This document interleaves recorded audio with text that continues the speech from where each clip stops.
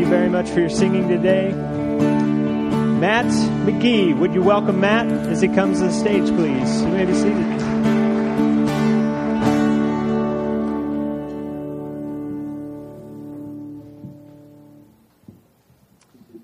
My daughter was involved in a bet as to whether she would tell me happy birthday as I came up here. Apparently she lost. It's my dad's birthday. So the elders, they in the last board meeting, they unveiled this new program where if your birthday falls on a Sunday, then you have to preach. Okay? So I'm the debut of that program. I'll give you all a moment to get out your cell phones to check to see if your birthday falls on a Sunday this year or next year. So as Dusty said, I'm a counselor here in town. And some people I counsel who are preparing for job interviews. And sometimes they're a little scared that they aren't quite prepared enough. And I often tell them that rarely are people prepared fully for jobs when they start. They become qualified as they work. And that's often true of parenting as well. My wife Joy and I always thought that we would adopt children, but we figured we'd have to wait quite a while because we thought it cost a lot of money. So one day we got a flyer in the mail that was advertising adoption classes. And we decided we would go to the class because we would have to do that somewhere down the road anyway when we had enough money. Like things often do, the flyer got buried underneath a pile of mail, and we forgot about it. But one morning on my way to work, I was listening to Focus on the Family by James Dobson, and the topic that day was none other than adoption. So during the program, I sensed the Holy Spirit telling me that we were supposed to go to that class. I called the agency that day, knowing that we had already missed the class. And I begged her, please let us join this class. She reassured me that she could catch us up. At that first class, I told her our story, including the fact that we didn't have the money to adopt. The caseworker said, "You misunderstand. This adoption is out of the foster system, which the state of Kansas pays for." We were flabbergasted, realizing that this could happen much quicker than we had originally thought. Our first option was one child, a boy named Jonathan, which obviously didn't work out. Next, the caseworker brought us another option, which he said was perfect for us because we were young and energetic. 3 kids. Our eyes widened. Joy and I looked at each other, and we decided in that moment that we would do it. We were in for a crash course in parenting. We were forced to deal with situations that we never dreamed of, that we weren't prepared for. But they forced us to research and try different things, some of which were great and some of which were lousy. But by God's grace, as parents, we became better. So what does loving parenting look like? Many things have been done that were said to be loving, but were they? Most parents are motivated by a caring heart, but they often have different methods. So how are we supposed to know how to apply love your neighbor to our relationship with our children? First of all, let's ask, what is the goal of parenting? Foster Cline and Jim Fay, in their book Parenting with Love and Logic, talk about 4 parenting styles, each with their own goal. First is the helicopter parent. You get this idea of a helicopter constantly hovering over the child, ready to prevent a disaster should it occur, or swoop in and save the child. This is the parent who needs to be needed. The goal of the helicopter parent is to prevent the child's pain at all costs. Next is the drill sergeant parent. Sometimes drill sergeant parents are loud like the name suggests, but not necessarily. The thing is that they all use directives. Do this, don't do that. No decisions are left for the child to make. The parent makes all the decisions for the child. The goal of the drill sergeant parent is to make the child in their image, a cookie-cutter copy of themselves. Next is the laissez-faire parent. The laissez-faire parent says to the child, do whatever you want, as long as you don't bother me. You don't interfere with me, and I won't interfere with you. And last, the consultant parent. The consultant parent is more like a coach who trains the child to be able to face life himself. Like a counselor who doesn't judge the child when he makes poor decisions, but recognizes that this is part of the learning process. Like an advisor who doesn't control the child, but gives the child helpful information and trusts the child to make a number of decisions for himself, recognizing that the good decisions will be reinforced by life and the poor decisions will be disciplined by life, and the parent will be there for the child when it does. We all want our children's success. That's good. But do we want them to be successful for us or for them? We all have two options for worship. We either worship God or we worship ourselves. So our children, like anything, can be a gift or a god. A means of worshiping God or a means of worshiping ourselves. So let's look first at how parenting can be a means of self-worship. The children who show up in my counseling office with behavior problems often have parents that are either the helicopter parent, who's trying to prevent the child's pain, or the drill sergeant parent who is trying to make the child just like them. The helicopter parent is trying to prevent the child's pain by preventing problems or saving him from problems. So it does, in moments, make the child happy.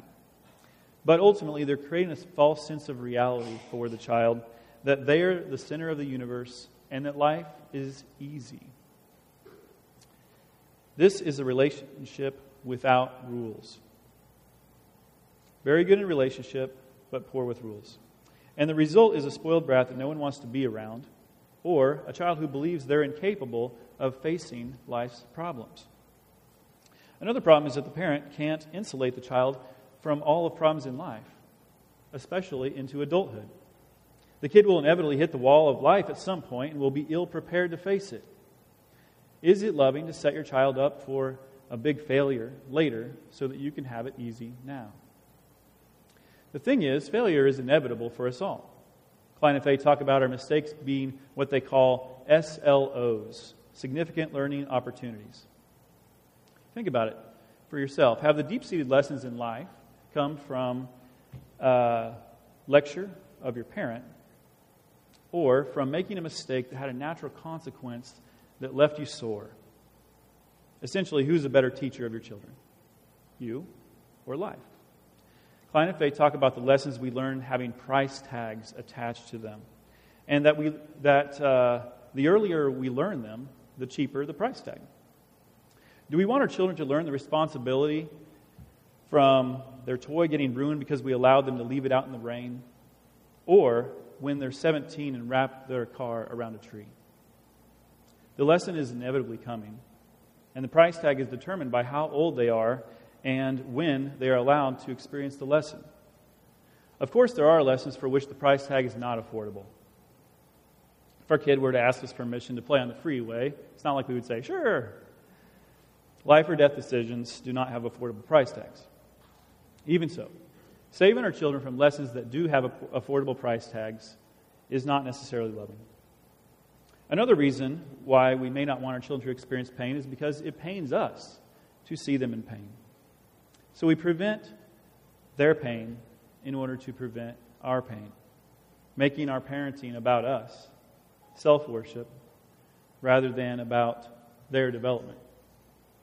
The second kind of parenting I see in my office is the drill sergeant parent, who is upset that they are unable to control their child, upset that their children are rebelling against them, upset that they can't make their child in their own image. These parents are often rigid in their expectations. If helicopter parenting was relationship without rules, then drill sergeant parenting is rules without relationship. And the result is a rebel who devotes himself to be the opposite of everything that you are, including the good parts. How many times have these kids done something not because they wanted to, but simply to spite their parents' control? You may have the perfect rules and the perfect consequences, but without a relationship in which they feel cared for by you, they couldn't care less.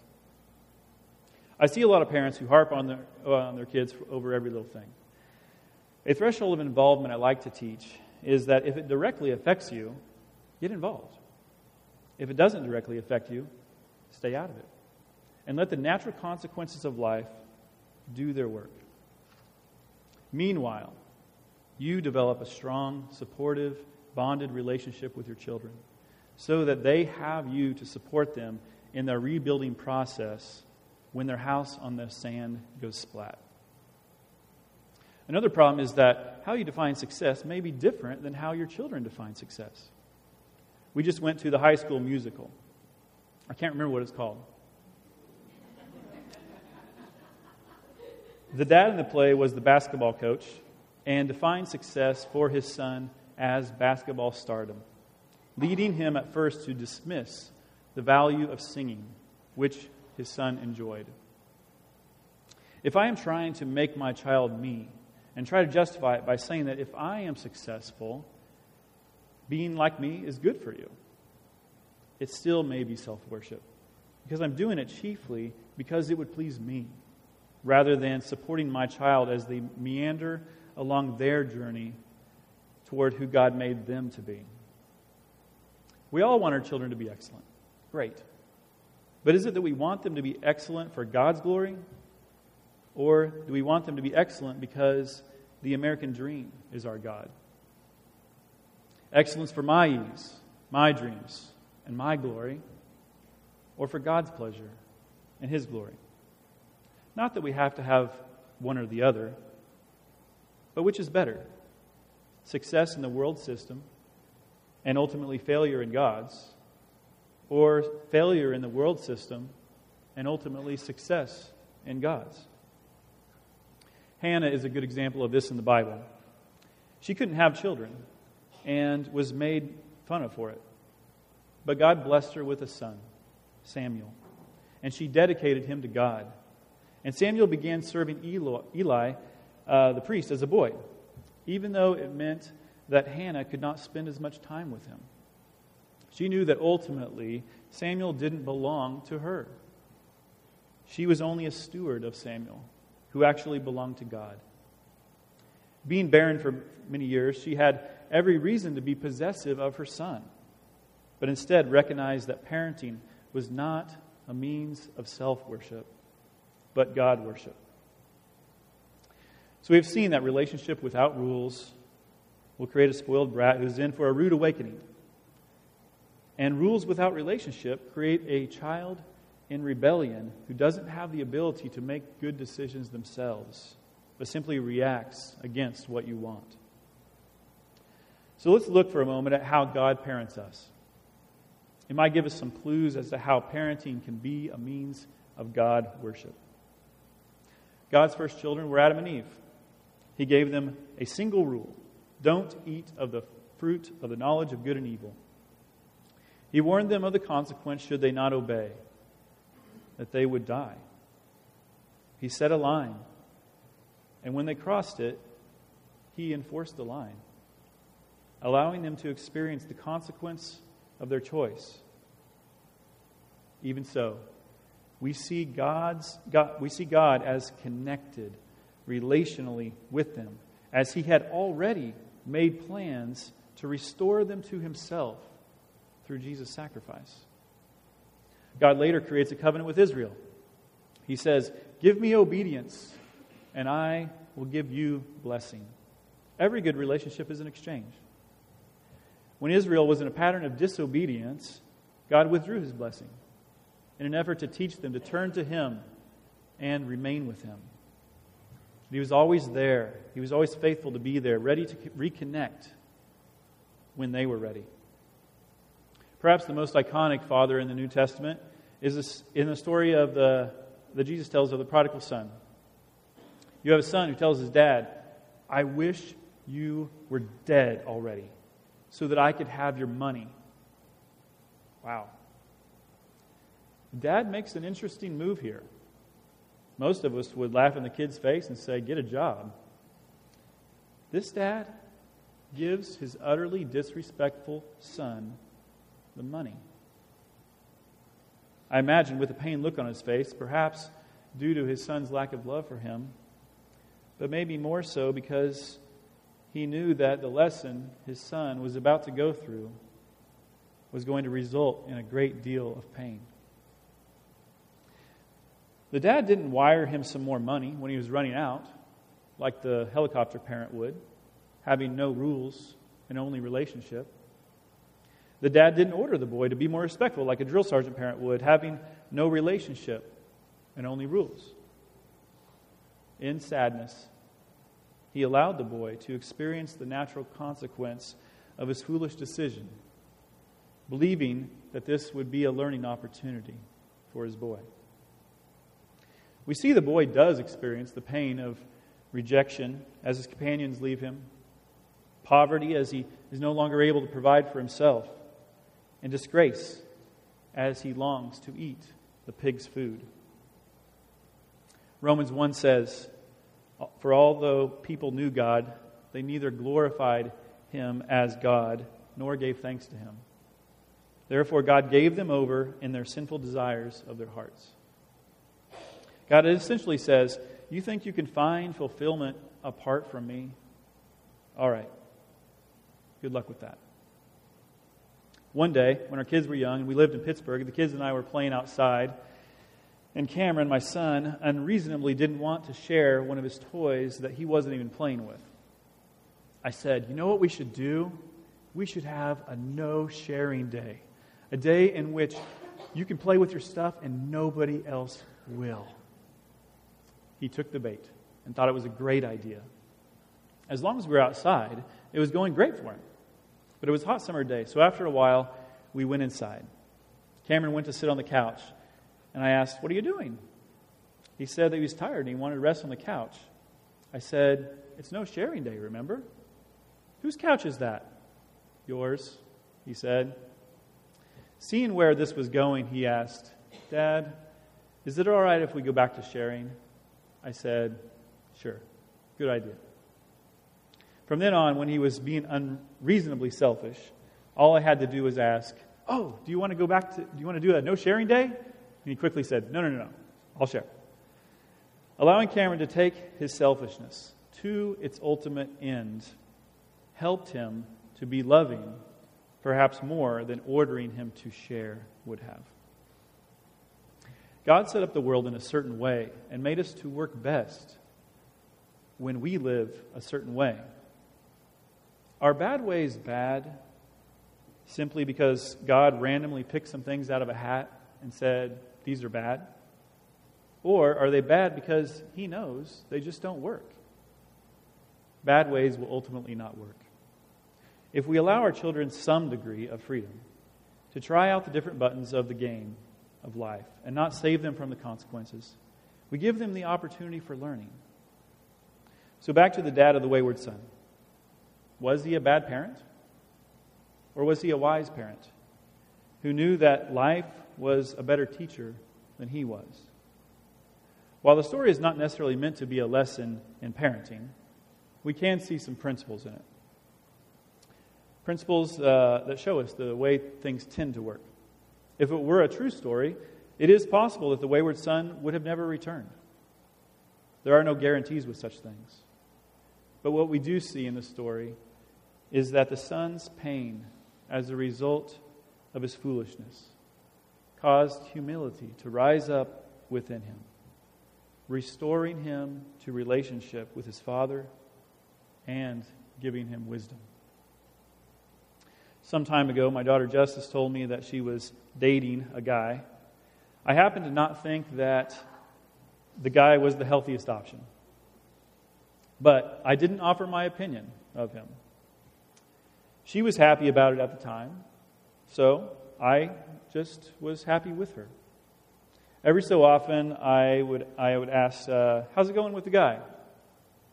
Over the course of time, because I joined her in her happiness when it was going well, she began telling me things that she was seeing that she wasn't pleased with. Once again, I simply reflected what she was saying, rather than saying, dump the guy. I said, you're not crazy about how he's been acting. You don't seem to be enjoying him as much as you used to. After this went on for a bit, she ended the relationship. Had I forbidden her to see him, out of defiance, she might still be with him today. But by me only mirroring what she was telling me, just using empathy to join her in her joy and in her concern, it helped her to move through her own learning process and come to a wise decision herself. Maybe you are really good at relationship, but have been catering to your children, giving them a false sense of reality that the universe centers around them, giving them an easy, enjoyable time now, but ultimately setting them up to hit the wall and crash and burn. Perhaps it's time to draw some well-needed lines and enforce them for the development of your children and God's enjoyment. Maybe you're really good at rules, but those rules and their enforcement are coming out of a lack of relationship. Our favorite teachers throughout our education made us want to learn because we knew they cared about us. Perhaps it's time to see your children for who they are and join them in their interests with them for the development of your children and for God's enjoyment. Maybe it's time to let go of your fear and trust in the experience of life and influence of the Holy Spirit to develop the minds and hearts of your kids. Maybe what you need today isn't to learn how to parent well, but to be parented well, receiving God as your good dad. Earlier we talked about how every good relationship is an exchange. Jesus initiated the best exchange of all. Martin Luther called it the Great Exchange, in which we gave Jesus our sin, and He gave us His eternal goodness and all the benefits that come along with it. Regardless of your decision today, we have kind people at the front who will pray for you regarding your decision. Let's pray together now. Jesus, thank you for loving us so much that you died for us, giving us opportunity to connect with you and be in relationship with you. Thank you for loving us enough to discipline us well, drawing us closer to you. Thank you for showing us how to love and telling us that as you have loved us, so we should love one another. Please help us to do that by your might and your wisdom. In Jesus' name, amen.